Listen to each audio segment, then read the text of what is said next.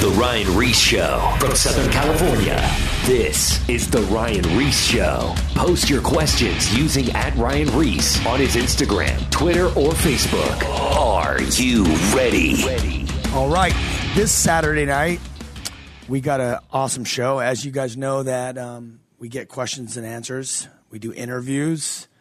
And it gets wild up in here. But I love the questions and answers because they're from you guys, the ones that are actually DMing us on Instagram, Facebook, Twitter, emailing us, and giving these questions that just need to be answered. Honest, straight-up questions. And I brought in two of the best that have been on the show several times, Wade O'Neill and Sean Mckeehan. Man, Sean and I have been on doing the studio for like 6 years now, right? It's gone by fast, yes. 6 years. It's still happening. And we continue. God keeps opening more doors with new stations. I think we just got picked up on another 3 stations. If you are a station or you're listening to this and you would like us to be on a local station, please email them, let them know, or contact us if you're a station, and we'd love to get on and continue to get the broadcast syndicated on more stations. I think we're on close to 600 stations now, and God keeps doing just awesome stuff. We keep hearing your guys' story. We keep getting your guys' questions. And, as I travel all around the world, guys, and even through the nation, it's cool when people come up and they're like, man, we listen to you guys. We listen to you guys on the story. We listen to you guys on the radio or like on YouTube.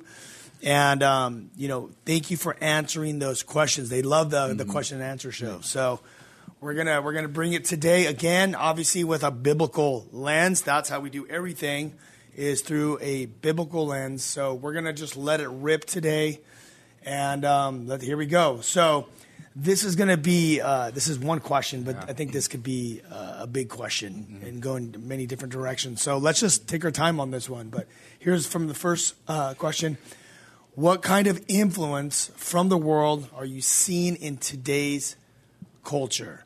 So we got the music culture, we got politics, we got church culture, we got I don't even know if you would call this a culture, but I mean the institution of schools, and then the college culture. One thing I'm going to just start off with, which was a conversation that I had last night about Christian school culture. So I was over with Lindsay and Sean, Lindsay Snyder from In-N-Out Burger, the owner there, and Sean, her husband.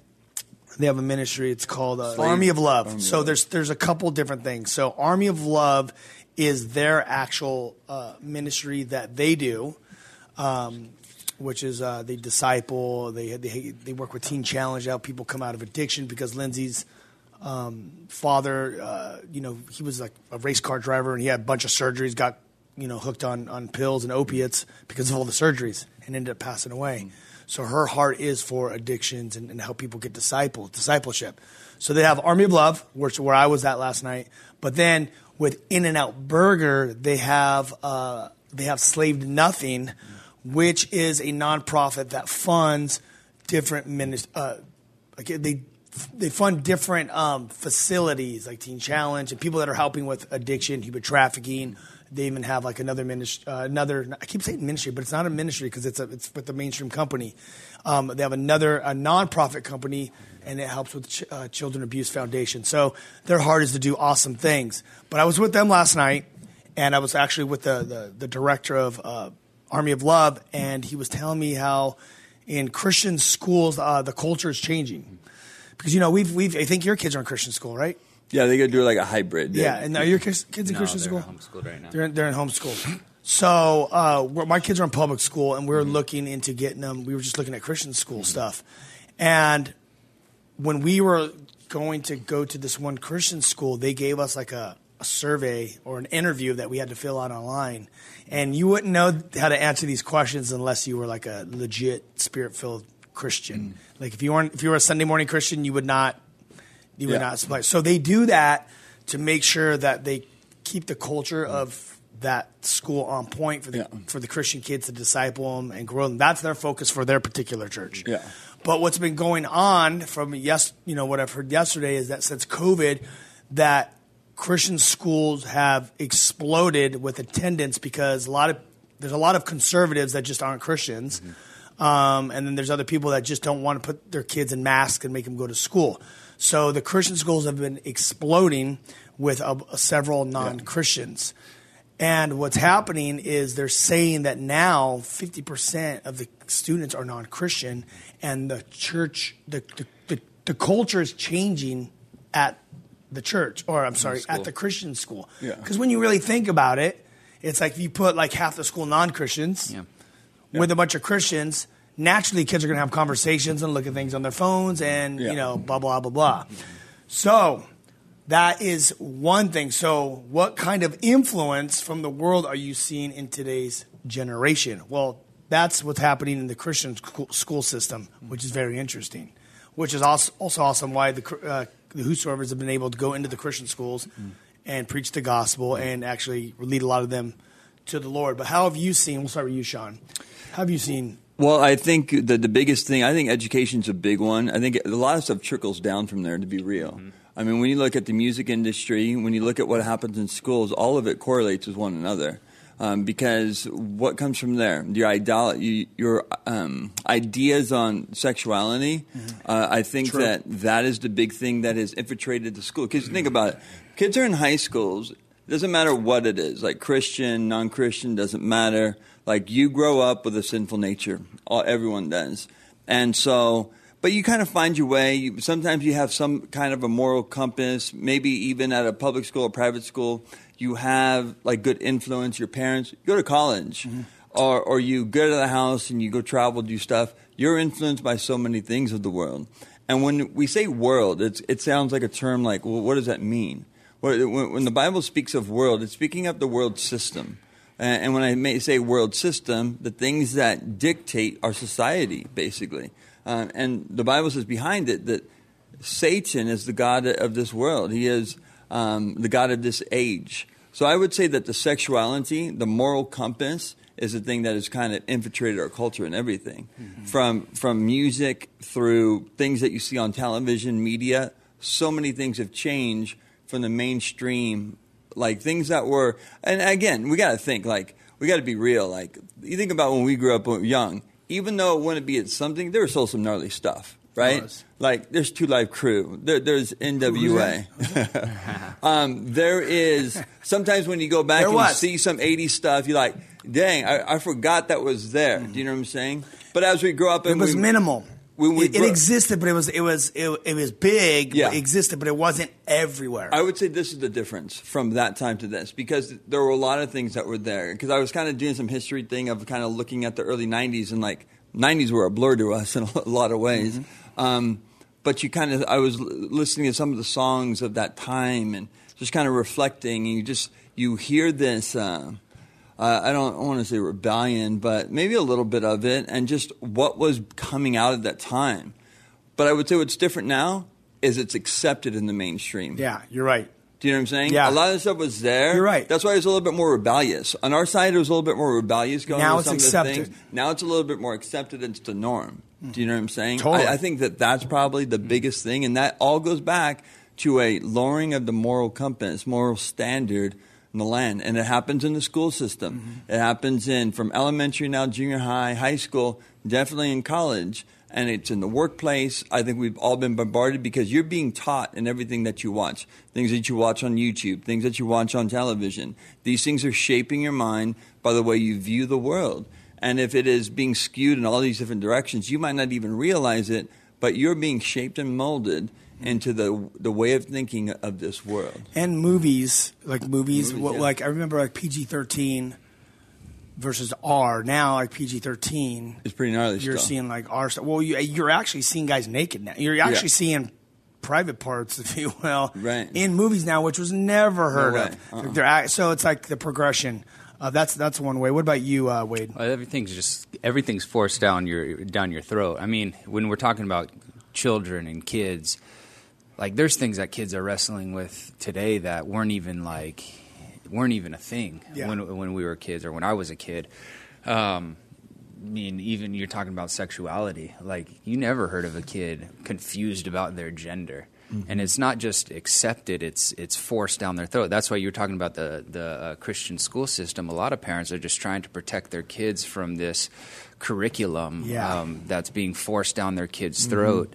Yeah. And it really is sad, because a lot of these kids that aren't, even if they are raised in a Christian home, you're not equipped with the ability to combat the lie of the enemy in your mind that, oh, maybe I am gay, or maybe I am a girl, or maybe I am a boy.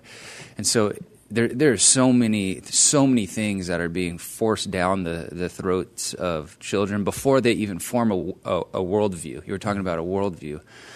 I mean, we've never had so much access to so much information and so many people's opinions that it's like, man, what is the truth anymore? And when you lose that standard of what truth is, you're open to all kinds of deception. Yep, 100%. You nailed it. All right, well, let's jump into this next one. How can we as Christians be more effective in combating the corruption that is taking place in the world today? How can we be more effective? Well, I mean, I could just say straight up, like right now we have, I think Charlie Kirk's doing Turning Point here. I'm gonna go down with my dad, but they're basically getting everyone together, pastors and leaders together, to like basically say, hey, we need to make a stand.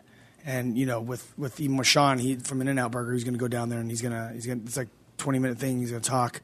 How In-N-Out made us stand. We're not the police to do this. Like, we have to make our stand in all these different industries and for what is right and true, and not go along with the world system because it's corrupt. We're seeing what's happening in the world at large, like with the wars and just weird stuff happening without getting political. It was, a lot of corruption going on. And I think we just have to stand for what's right, from like what our kids are hearing, what's going on in schools, even with churches going woke and just getting pastors going woke and trying to be celebrities instead of like teaching the Bible. All these different agendas. You just got to stand for what is right through the biblical lens. It's getting to a point, honestly, where, because obviously, I do evangelism, right? So, when you're in a church atmosphere, in a church place, and you're teaching, you're teaching the body, you're discipling through the Word of God, through what the Word of God says. So you're basically with, most likely it's like high 90% of people that are Christians, right, or believers, or that are open to the gospel, right, because they're coming to church, where and you could hit hard on everything, but when me as an evangelist, I'm out there, I'm in front of like. I'm witnessing to the LGBTQ community. Plus, the transgender. I'm witnessing to the atheists. All the anti-God people. So, I'm working on trying to see. I want to stand for everything that's right, and I will always stand for what's right. But it's also I have to navigate how I don't. I'm like a Navy SEAL, where I'm going behind the enemy lines and I'm reaching people. So I don't want to close doors for me to be able to go reach these people, because that's my thing is evangelism, catch them and bring them in. But I'm also, as things are changing too so rapidly, I'm being a lot more vocal too. Like, okay, hold on. Drag queens at a school doing the splits and having dollars to people, or just doing the splits and doing nasty, whatever you call them, twerking or whatever. Like, okay, hold on, I can't stand for that. Yeah. You know what I'm saying? So it's like this fine line to see how we stand for we're always going to stand for what's right, right? But we also got to figure out, I guess my point is, how do we stand for what's right for sure, no matter what, through the biblical lens, but then also, that's called truth. But then using the grace, because we believe with Calvary Chapel, it's about grace and truth, right? So the truth must exist. We must stand for truth, but then we have to be able to have that grace to be able to reach in and grab people. So it's just this navigation of how do we combat the corruption, and it's basically just doing your part, what God has called you to do, your piece in the world, and whatever that is, right? Yeah, I would agree with that, and I think that when this statement, because I think this is what you see, like the unrest of the world. And I think it's in the heart of a lot of us. It's just like you want to stand to do something. And over the last couple of years, I think through social media, a lot of people look at it as a means to do that, right? So maybe it's, popping off and communicating. And there are some people that are called to that. But I think that sometimes your voices can get watered down too, I would say. And like before you know it, everyone's saying this thing, they got this or whatever. I don't know if it was Charlie Kirk or it was somebody else. There's like, you want to change the world? You really want to have impact on the world? It's go home, love your wife, love your husband if you're a woman, love your children, pour into their lives, invest into their lives, because that is the next generation that will make impact. What's taking place in our communities and our society today is that we have allowed to pull back from the families, because the reason why you look back at our society today, 60s, 70s, and 80s, 90s, when the family started splitting and being destroyed, that's where a lot of things went wrong. I'm not saying that you could fix it overnight. It's a tough thing. But that is the biggest thing, because our children, you have 4, I have 3, he has 3. I mean, before you know it, we're gone if the Lord tarries. And for them to have a better future, it's us kind of standing for truth for sure in every principle, standing up, speaking truth for sure, but also investing in their lives and giving them a future, encouraging them to know their call. You kind of said at the tail end, Ryan, it's like you doing your part. Like for these people, it's just being who God's called you to be. It's not meant necessarily being a pastor, being a missionary. Like those are an evangelist. Those are particular things that God calls individuals. God calls you to be a fireman. God calls you to be a teacher. Exactly. God calls you to be into politics. God calls you to be an entrepreneur. Like, do it with integrity. Show an influence of a man that can make impact on the world, that the way that he runs his business is one that is of integrity. The one that his employees respect them. He walks in truth. Do you know what I'm saying? And the same thing with a woman. Like, they're not living like the culture all around them. So I think that the focus of making an impact on the world, it's just not like in our words. It's not even from our teachings that we just do in 30, 40 minutes a week or whatever. It's from being an influence practically in our lives daily, growing as men, and for the ladies, growing as women, because we're all in this. Is a battle. Mm-hmm. Like I get overwhelmed sometimes. I get stressed out. I get angry. But at the end of the day, like we need to stand for truth. We have to have compassion for people, like you said, Ryan. I mean, you're an evangelist and all these things, like you said, and it's true. Like it's a gnarly world out there, and the way that people view the world is much different than what the church views. You know, you have it from different classes. People that have a lot of money, a lot of cash, they don't have no time for the things of the Lord. Not all, but some, and you are just busy with their own life. You know, and so they don't busy making money. Yeah, they don't see no need for God. Yeah. Do you know what I'm saying? And so, but you want to reach them. And who's going to reach them if you're not being like that witness? When I was saying about everyone do their part, it's like God put everyone in a specific place, right? So you have the doctors, the teachers, the firemen, the presidents, all these different, the government officials, the Charlie Kirks, and everyone's in their place. So if everyone just does their part as a Christian, you're influencing all areas of culture. Yes. And just picking back on what you're saying, that's what I mean. Like, do your part. I'm not saying go out and become a politician. Well, if God's leading you to, sure. If you want to be a pastor, then sure. But like, be your influence in your area. Yeah. And us believers are everywhere, so we're influencing everything. All right. Yeah. How to witness to a younger bro who is 27 and is recovering from addiction. Mm-hmm. How would you witness? You guys counsel people all the time. A lot of patience.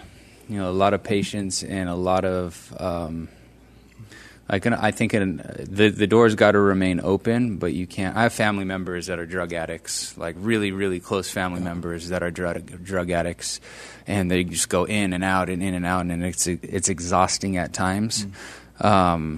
What's helped for me is I don't think you got to look at each individual that's battling as an individual. Their circumstances are their temperament is so particular to them. But I think for me, where I have found the most, I don't know if success is the right word, but impact is always pointing them back to the Lord and letting the door remain open. But at the same time, not allowing yourself to be abused by their decisions and their emotions. So it took me a long time to learn how to do that, but you got to draw the line in your relationship with them and know, like, I'm not going to be at every women call all the time in every season, but if you call me, you know what you're going to get. I'm going to pray for you. I'm going to encourage you. I'm going to go the extra mile for you as the Lord leads me to go the extra mile for you. I got your back in this, but I can't allow your sin to disrupt the entirety of my life and my family, but I will always have your back, and you know where I'm at if you need to find me. Yeah. Yep. Yeah, it's always a messy ministry, but don't make sure you're not getting taken advantage of, because they got to want to quit. Yeah. They got to want to quit, and if they don't want to quit, you're just going to be spinning your wheels. Go let them run their course, and then when they want to quit, then they can come. All right. Why were people so scared of the angels in the Bible when they saw them? So let's think about some stories of the angels when they appeared. So we had the Sodom and Gomorrah angels, right? They showed up. They actually, when they were trying to break into the house, there was a bright light and blinded them. So that was one circumstance. But then, Samson. In the temple, in the temple with John the Baptist's dad, he appeared to him. So why were people so scared? It's a reverence. Yeah. It's the heaven coming down to earth. It's man being aware of their frailty and their weakness. When not just the angels, but you think about like when the Lord appeared. I mean, when the Lord appeared, they bowed down, right? And when you're in the presence of holiness, when you're in the presence of the reality that God is real, it's something that stops you in your tracks. I think for all of us that have done ministry, and let me just say this, like, you see the battle of good and evil. Like, when you see, like, the demonic realm, too, and you're like, dude, like, when you identify and you see, like, demonic oppression, depression, possession, when you see the influence of evil, it also makes you like, dude, I don't want that. That's thinking crazy. But at the same time, you are identifying that there is something good, right? Like, I can identify that that's whack, that's evil. Why does it feel so dark? And so I think it's just being confronted with the reality of the spiritual realm. Think about it. Piggybacking off what you just ended with. Think about the supernatural realm showing up in your... Imagine if like an angel appeared from heaven. Like when you read about them and you read about what Lucifer looked like, these heavenly beings crossing over, to like this natural realm. Like what you would see would be you would be freaked out. You would be freaked out. Everyone would be freaked out. You have this angel show up, and even more so, think about even in the old days. Like, we've seen like AI and video screens and really cool graphics and stuff in movies. They didn't even have that stuff. Imagine an angel crossing over back then. At least we have more of an idea. I mean, we don't know what angels look like, but like with the graphics, we've seen more like closer to heavenly kind of beings, like supernatural stuff, than these guys would ever see back in these days. They didn't even have running water. You know what I mean? They were... Go ahead. No, I just... okay. No, I'm not... When you're really visual like that, I'd be freaked out. If they showed up today, I'd be freaked out. All right? Okay, so... Do you think Mickey Mouse is today's golden calf? Mickey Mouse golden calf. So for those, and you can respond on this, but the golden calf is just something in the Old Testament. For those that know the Bible, that don't know the Bible, it was just a time where the children of Israel came out of Egypt. God was leading them by their leader Moses to go into the promised land. The Lord would speak. The Lord would lead Moses to a mountain to get what is known as the Ten Commandments, where God would speak to him and give him his heart. As he was delayed coming down, the people thought they got unrest, and they began to throw all their gold and everything. In the time of Egypt, and you see it like through history, right? Like the gods and all the kind of stuff that they would worship. So their mindset was like, Moses ain't coming back. We're out here in the wilderness. Let's build us a god. And they basically would worship this god or this idol, and there was sexual immorality, there was orgies, there was all this kind of stuff. And so the comparison to like Disney, I know it's going to the extreme, but you look at Disney and its influence, and it is like pretty gnarly, the stuff that is being infiltrated. I see things come up all the time as far as, you know, the CEOs and stuff like that, stuff that they're standing for, stuff that they're pushing to the extreme. What would you say? Yeah, I mean, I get the comparison. I think the question is like less of Mickey Mouse, more as Disney as a whole. Yeah. I mean, it's crazy. You know, the agenda's not even hidden anymore. No. Within, like, even if you even stream through Disney Plus, there's a specific icon in there for like the gay agenda, and No way. It's crazy. So the homosexual characters and trans characters, and within like cartoons for kids.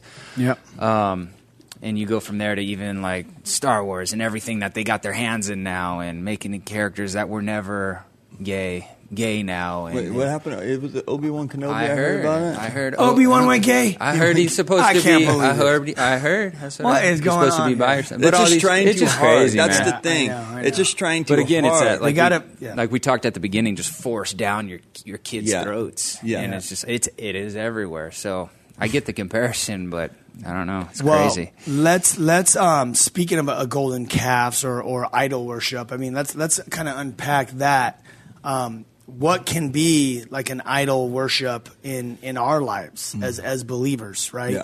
So back in those days, back in the old days of Christianity or the Bible days, should I say, they had the Moloch, they had the Ashtoreth, you know, the god of pornography, the god of power, the god of money. You know, even when you look at India, they got the elephant god. I forget the name of them, but they have thousands of gods, all these different idols that they worship for like money and success, and it doesn't even have to be an idol in our life as far as like a statue that we worship, you know, like a Buddha or whatever it is.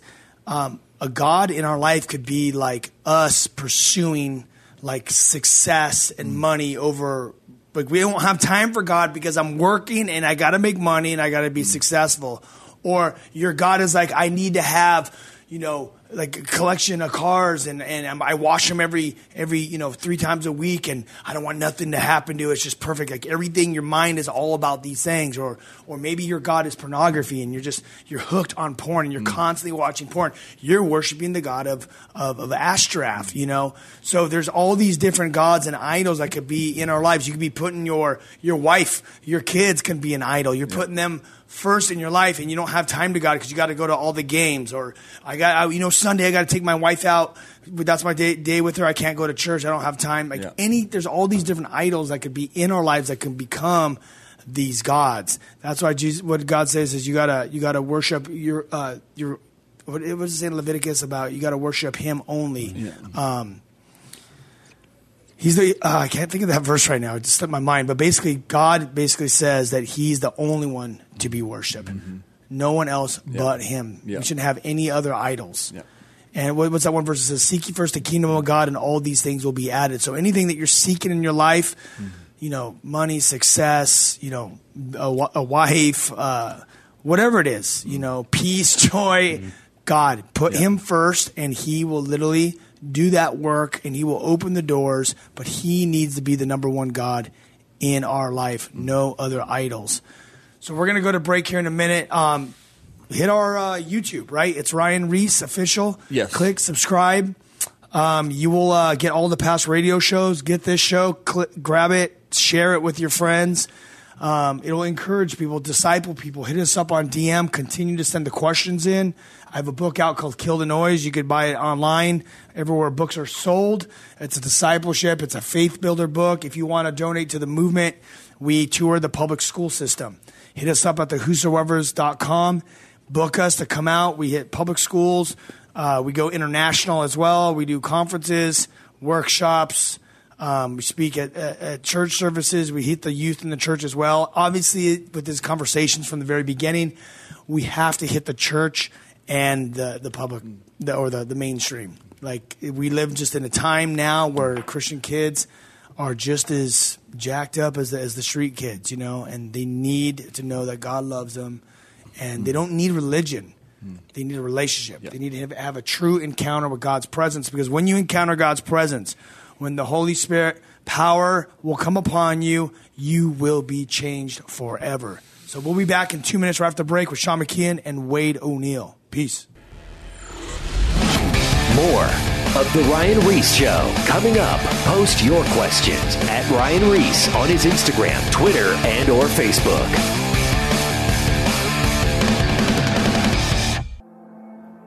Over the past 4 years, an astounding 51,000 students from 7 states, 5 countries, and 183 schools have responded to the gospel message because of the Whosoever's Kill the Noise tour.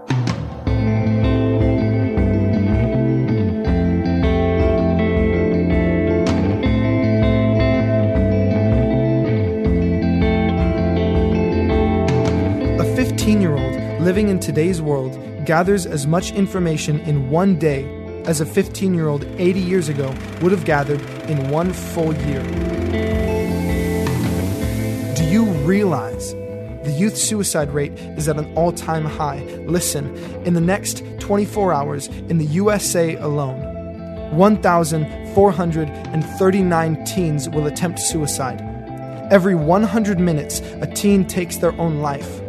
2,795 teenage girls will become pregnant, and 15,006 teens will use drugs for the first time. The increasing amount of noise bombarding our students daily is destroying their minds and souls at an alarming rate. For this reason, the Whosoever's Kill the Noise tour is a necessity.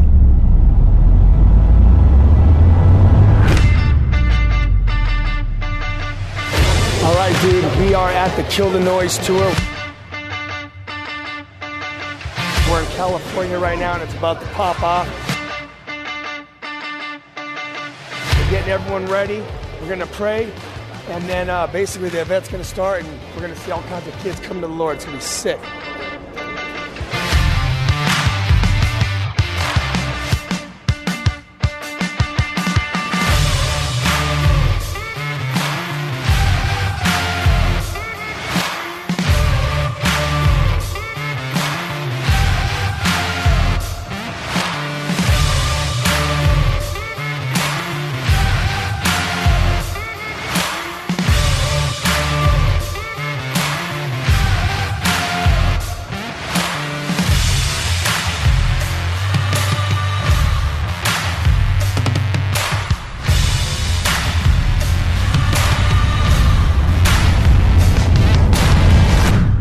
Our mission is to reach as many students as we possibly can with the message of the gospel.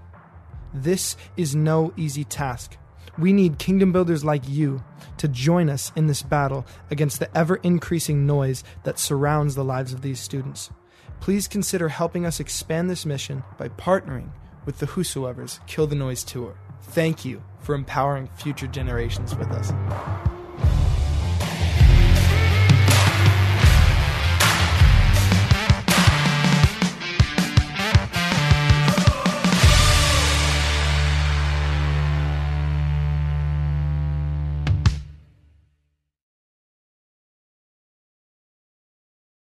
Now, back to the Ryan Reese Show. All right, we are back in studio this Saturday night with Mr. Sean Mckeehan and Wade O'Neal, and we are taking your questions. Sean and Wade, they're actually pastors over here at Calvary Chapel, Golden Springs, and my dad's church, Raul Reese, here in Southern California. So, you know, if you guys ever make your way out to the church, come check it out. They're teaching here. My dad's teaching here. They got good stuff going on. We got 3 Sunday morning services that are crack-a-lackin'. You can get into the live stream. They got a Wednesday night and several other ministries that you could get involved with: men's, women's, and addiction ministry. And we have a pretty large-scale Bible school here. So come out, get discipled, get plugged in, and full send.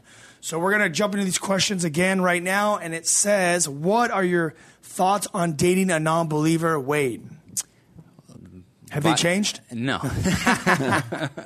The Bible says not to be unequally yoked together with a non-believer, for what fellowship has light with darkness? And so the answer is you can't date an unbeliever. But if you're in a situation where you've gotten saved and you are in a relationship with someone who is not a believer, a dating relationship, I should say. Obviously, if you're married, it's a total different counsel, and maybe Sean, you could hit that if you want. But dating a non-believer, the Bible tells us to be careful with what we invest our heart into. And the Bible tells us to keep our heart with all diligence, for out of it springs the issues of life. And so before you even enter into, we got to check our feelings, our emotions, our attractions by what the Word of God says. God's will is not difficult to discern. You have to bring your emotions into check with what the Word of God is saying. And if the Word of God, if what you're feeling is contrary to what God's Word says, then it's wrong, and you got to submit to it and obey it. It's like the Lord, before the children of Israel went into the promised land in the book of Deuteronomy, the Lord set before him blessings and cursings, and he said, if you obey me, there's blessing in it. If you disobey, there's going to be curses and challenges and results of your disobedience. So sometimes we can't see the blessing in obedience, but you have to obey by faith and realize that God has something better for you. And that better can be where God gets a hold of that person. Absolutely. And they could become a Christian. Yeah. But maybe that does not happen. And what happens is, if you are in a relationship with someone, you're dating them, and then all of a sudden they become a Christian, or you become a Christian, what's going to happen is their whole mindset is going to change. Their outlook on life, their moral compass is going to change. And if you're dating, say, for instance, a atheist or someone that's very liberal, or someone that's, anti-God, maybe not like, I hate God, but like, or that could be the case too. But regardless, the stuff that when you're not a Christian, your moral compass is totally different. And then as God starts changing you and you're dating and you end up getting married, now you're going in two different directions. And that's probably the most scary part about dating if you're in a relationship with a non-Christian, because you're like, but we're totally get along. Yeah, but when you guys are non-Christians, now you're going to see the transformation process, and it could start butting heads, and that could turn into a world of hurt, especially if you have kids, you get married, and all that stuff down the line, it could get gnarly. And I'm telling you right now, we've heard the story after story of people that didn't listen. They proceeded, they got married because we were in love, and then. But, the thing is, with marriage, it's more than just love. You're not going to be goo-goo eyes all the time. You're going to go through hard times. You're going to go through changes in your life, ups and downs. And if you don't have the same moral compass, the biblical lens, good luck. I mean, how many times have we, maybe got into it with our wife over something or whatever, just normal life circumstances. But at the end of the day, we're like, but what does the Bible say? Yeah. I'm wrong. And I'll take the blame. I'm wrong. The Bible says this, even though I know I'm right, but I'm not. Of course I'm right. I'm always right. Edit that. Can you please edit that, please? No, but I'm wrong, right? But then at the end of the day, it's the Bible. No, yeah, for sure. So imagine other stuff. If you don't have that Bible to be the end, it's the end all, basically. Yeah. Okay, at the end of the day, you think you're right, I think I'm right. What does the Bible say? Okay, I'm wrong. Dang it, this stinks. But that's the whole thing. But then, as a Christian, if you're married, so how does this work? If you're married to an unbeliever, you get married as unbelievers, and then you become a Christian. What does the Bible teach? Yeah, so that's like brought up in 1 Corinthians chapter 7. And it was something that was common during that time. You got to remember, yes, we live here in the United States of America. We kind of painted the picture of how crazy things are here. But you look at the church of Corinth, you look at the church of Thessalonica, you look at Rome itself. That part was very sexual, and relationships were all over the place. So imagine you come to the Lord, God's touched your life, you're married, and now you want to do what God says. Paul's giving you instruction. So, and we all know that a relationship with God cannot be forced. Like, somebody's not a Christian just because now that the wife's a Christian, now the husband's a Christian, or, now that your children, that's not how it goes. It's God works in our lives individually. So let's say I'm married. I'm married. Me and my wife, we don't know the Lord. Let's just say that. And I come to the Lord. I have a life change. And now she's not walking with God. Like, she doesn't want to pursue church. She doesn't want to pray. She doesn't want to read the Bible. She doesn't understand because it's just not on the wavelength. The Bible gives us instruction about it, and it says this is what you should do. Let your life be an example. You love your wife. Be faithful to your wife. And maybe by your good conduct, by the way you live your life and consistency, you can win your wife over to the Lord. Now, if the wife says, you're crazy, like, I don't want anything to do with you, like, all this Jesus and whatever, and she leaves. The Bible does even speak about that. If they come to a place where they want to leave, they don't want nothing to do with it, there's other steps there too. And you can switch it vice versa with the woman and for the men. But God's ideal is because you're bringing up the unequally yoked, and it's cool to define this because there's probably a lot of people out there that find themselves in more of this situation. They got married when they were younger, kind of did things, and now what do? Dude, hold down the fort. You know, God's working in your life. Trust in the process. Pray for your wife, even if she's not walking with God, and allow God to move in her life. And because you will have challenges, you know, but God can do a miracle. But like what Ryan and Wade just said too, is like, but out of the start, if you're in a relationship and you're with somebody that's not walking with God, dude, you are going to go different directions. Mm-hmm. I remember when I came to the Lord, I was seeing a girl. I was seeing her for probably about a year. Kind of had some crazy stuff. She ended up getting an abortion 6 months prior to this. I was in a very dark place in my life. I was all messed up on mess. She saw this process. She was down for me a lot. I had been so jacked up from relationships. At this time, I was 27. And so then she saw this change, and we would talk a little bit, but the Lord was just doing it. He was distancing myself with her, like, and I didn't even know. I had no instruction. Nobody told me the unequally yoked or any of that stuff. I just come to this big church by myself. Kind of knew your dad, but he's teaching. I'm just, you know, but I remember she came to church with me. Now, she was brought up Jehovah's Witness. So I remember she came with me to the church because she wanted to kind of support me. She had her New World Translation Bible, right? That's the Bible that they had. And, yeah, she did. She did. Interesting. I remember when, I'll tell you a story. Okay, let me finish because you make me laugh. You and your dad make me laugh. But she came, and she kind of played church a little bit. Now I got the giggles. Okay, so anyway, long story short, it didn't end right. We were going in two separate directions, and she never came back. Okay. And I stayed. Praise God. Yes, yeah. I did. So did she crack out the Bible and try to tell you that this is the way? Her way? We had a conversation where she was questioning Jesus deity, but it didn't go that far because just like somebody that grows up Mormon, grows up Jehovah's Witness, they kind of do it through culture. They know a little bit, but not enough. Mm-hmm. And I was so solidified in what God did in my life, I couldn't be challenged at that time. I just knew. I'd been reading a lot. I'd been praying. I had this peace. You couldn't deny what was taking place in my life. I wasn't doing the things that I once did, and it wasn't the right thing for me. And I actually had enough sense at that time to be like, I'm not even going to mess around. Like, I don't want to get, keep falling sexually, getting in this relationship. Mm-hmm. Plus, like, I don't think we're supposed to be married anyway. So why waste your time? Why waste my time? And we eventually split.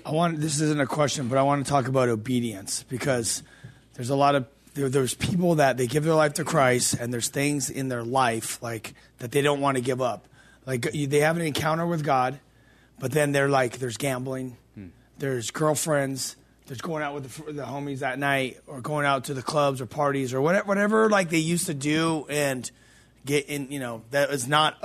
I'm not saying going out to concerts is bad, or going out to different parties with your friends. I'm not talking backyard parties and getting drunk and stuff, but just like to events, cool, fun events. It's not bad, but there's stuff that they were doing that God is clearly telling them, like, hey, He's convicting them. It's like, hey, you know what?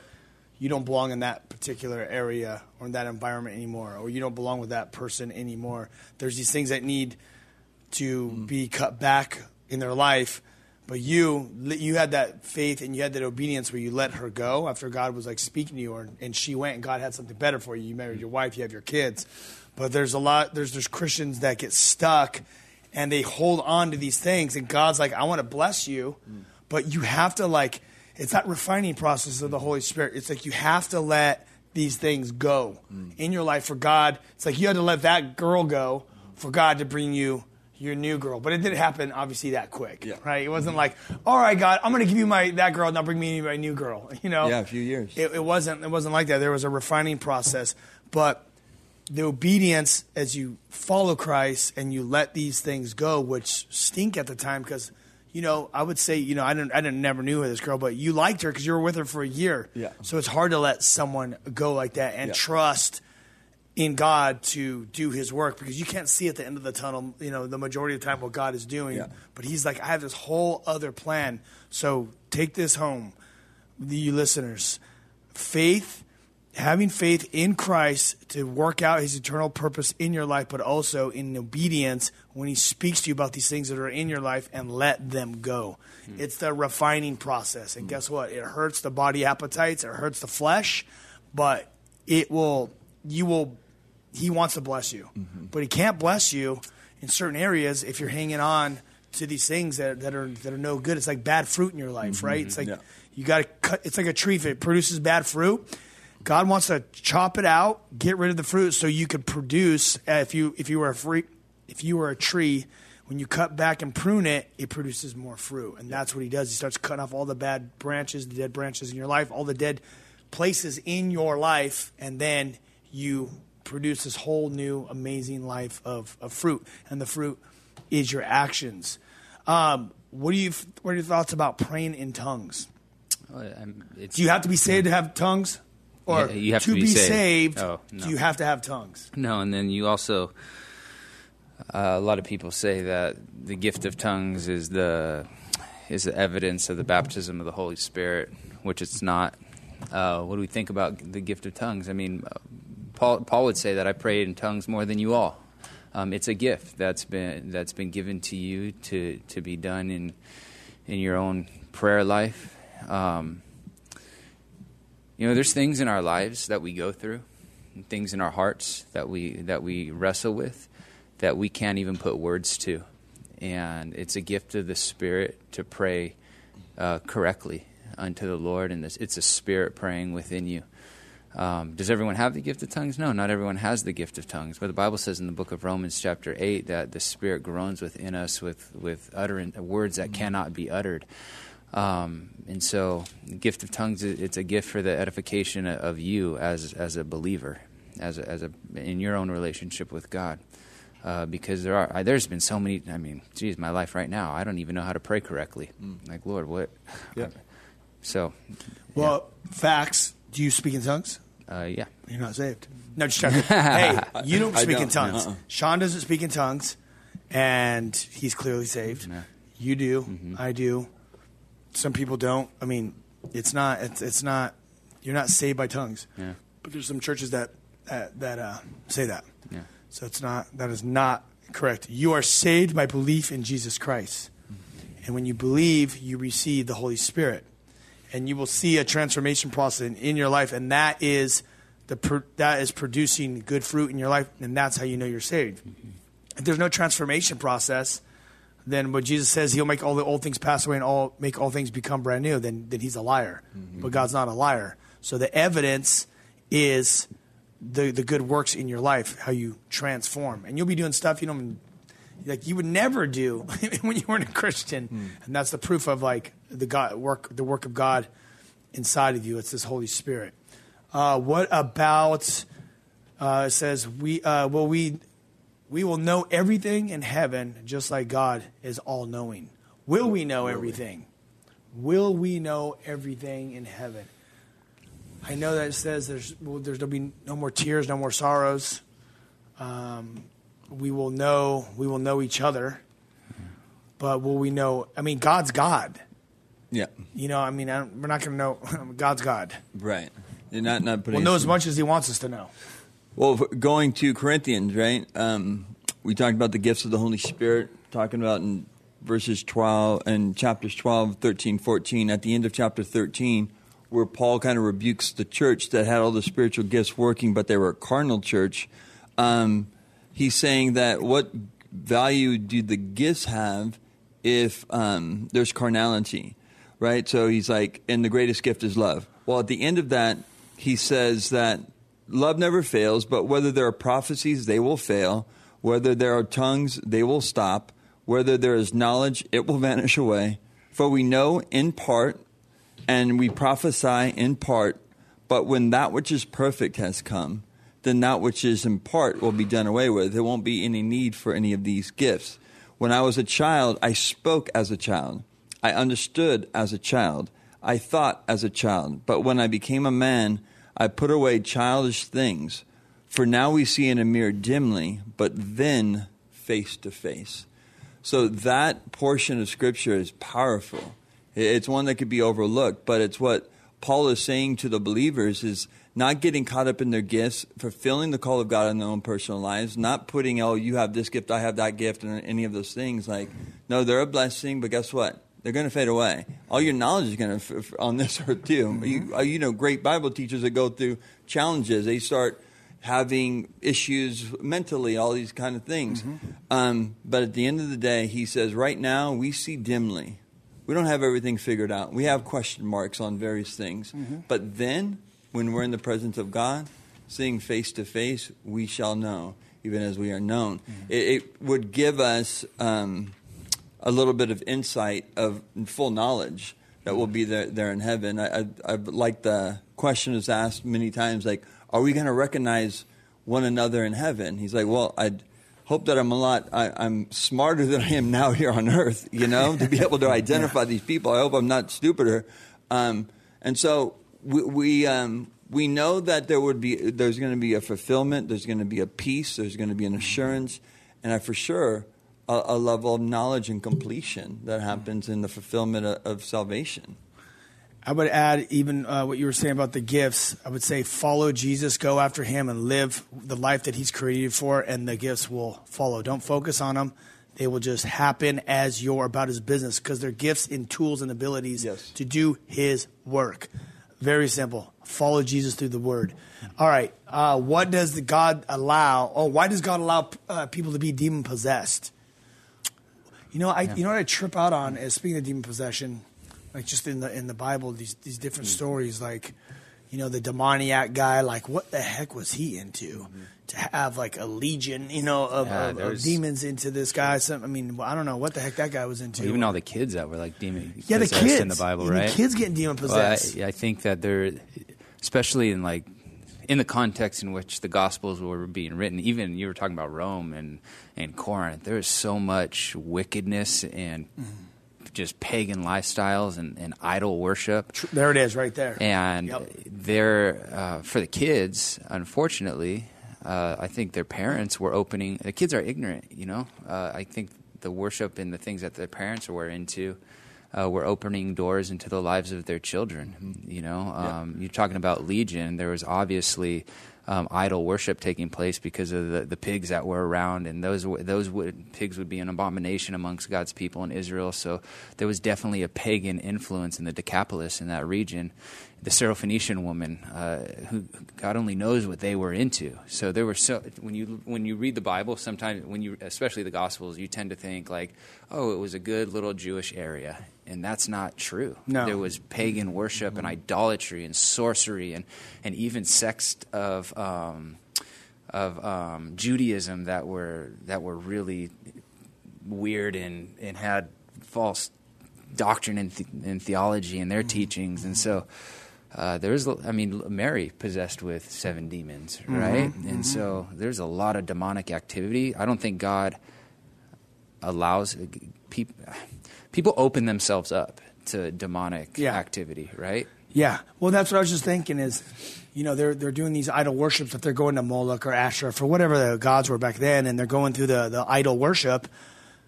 They're opening themselves to the demonic. And that's what the Bible says. You're worshiping demons. Yeah, exactly. That's what an idol is. That kids are getting possessed and the whole thing. It's like, and that's how stuff happens today. Is whatever they're exposed to, they're opening themselves up to these things, and they're opening their imagination to these things, and acting out, casting spells like Harry Potter and all these things. Same things with kids today that they're learning. You're doing the magic motions. Yeah. So what do you think's going to happen? Well, sometimes we think like Satan's going to come to like a young person and be like, "I'm a demon. Can I possess you?" It's not. He's not that. Like he's smarter than that, right? Yeah. He transforms himself into an angel of light. And so, so all these cartoons, there's a ton of witchcraft. Oh my You know, gosh. there's a ton of witchcraft in a lot of things that are taking place in the world today. So, I mean, the whole New Age movement, and people don't enter into the New Age movement with the idea of being possessed. Yeah. But it happens a lot. Yep, and how does it come? Oh, these stones and worship Mother Earth, the creation and not the creator, the waters, the God of the water and the God of the sun God. The Egypts were into the sun God. They thought, was it Ra? The most powerful God. It was Ra. It was the sun, the giver of life, the crops. And, it starts with just worshiping the sun or the stars, and then that turns into...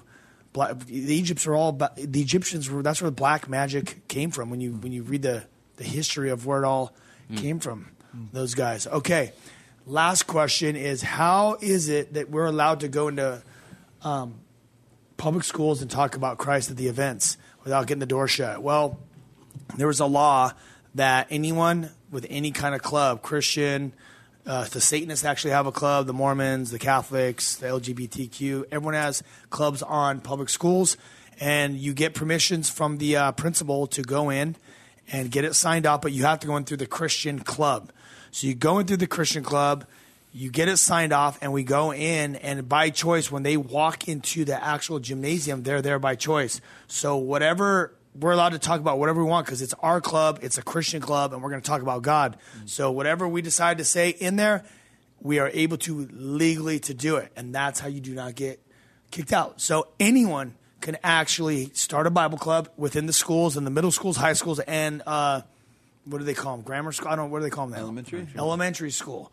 So you go there, and you could do that. And even in the colleges and universities, you could have these clubs, and we go in and we give the gospel.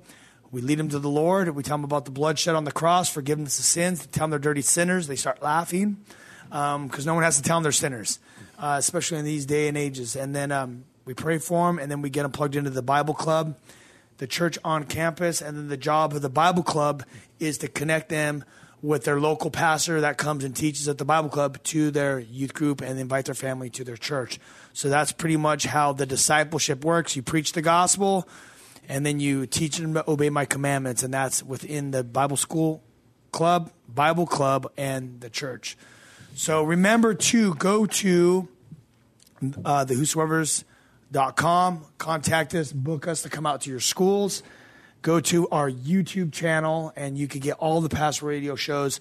Speaking of New Age, I just interviewed this girl, Britt Pryor, and she's from Florida. I met her when I was out there doing a tour, and she actually got into yoga. Well, it started with like abuse, and then she got into yoga, and then from yoga she got around people within that scene that was like, no one's going to make you better, you're going to make yourself better. Then she started going to college, and it was like she started studying like world religions, and then that led her into Buddhism. And I'll leave it just at there. But then she liked the whole thing, like, you're a god, I'm a god, and I'm like, oh, it sounds like Satan. He wanted to be like God. Yep. So the Buddhists, you're a god, they're God, everyone's a god, you're your own god. You could fix yourself and self-help yourself, and that led her to basically like dark magic stuff. And crazy. Stay tuned for that. That was an incredible story. I've heard a lot of testimonies and stories on the radio show, but my jaw was dropping as she started talking about astral projection, which is crazy because you think about Doctor Who and all those, and Red and all those are all pushing astral projection. I mean, going back to these kids getting demon possessed. What we're watching right now, they're showing you astral projection on Disney, on Doctor Who, and all these huge blockbuster films. And when you really get down to it, what it is it's black magic. And it gets introduced through New Age or yoga or these, any way will lead you to these routes. And it's all overlap. It's packaged different. White magic, black magic, New Age. It's all the occult. And Satan wants to kill you. He wants to destroy you. But anyway, stay tuned for that. Sean Mckeehan, Wade O'Neill, thank you. Today was epic. Awesome. Peace.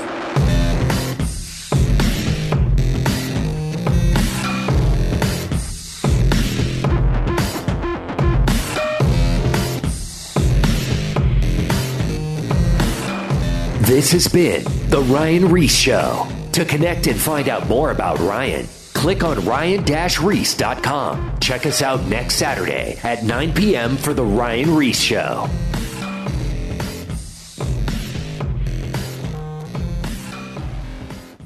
What do you do when your world is falling apart? How do you march when it would be easier to stay where you are and die? Join me every week on the March or Die podcast, and we'll discuss that and so much more.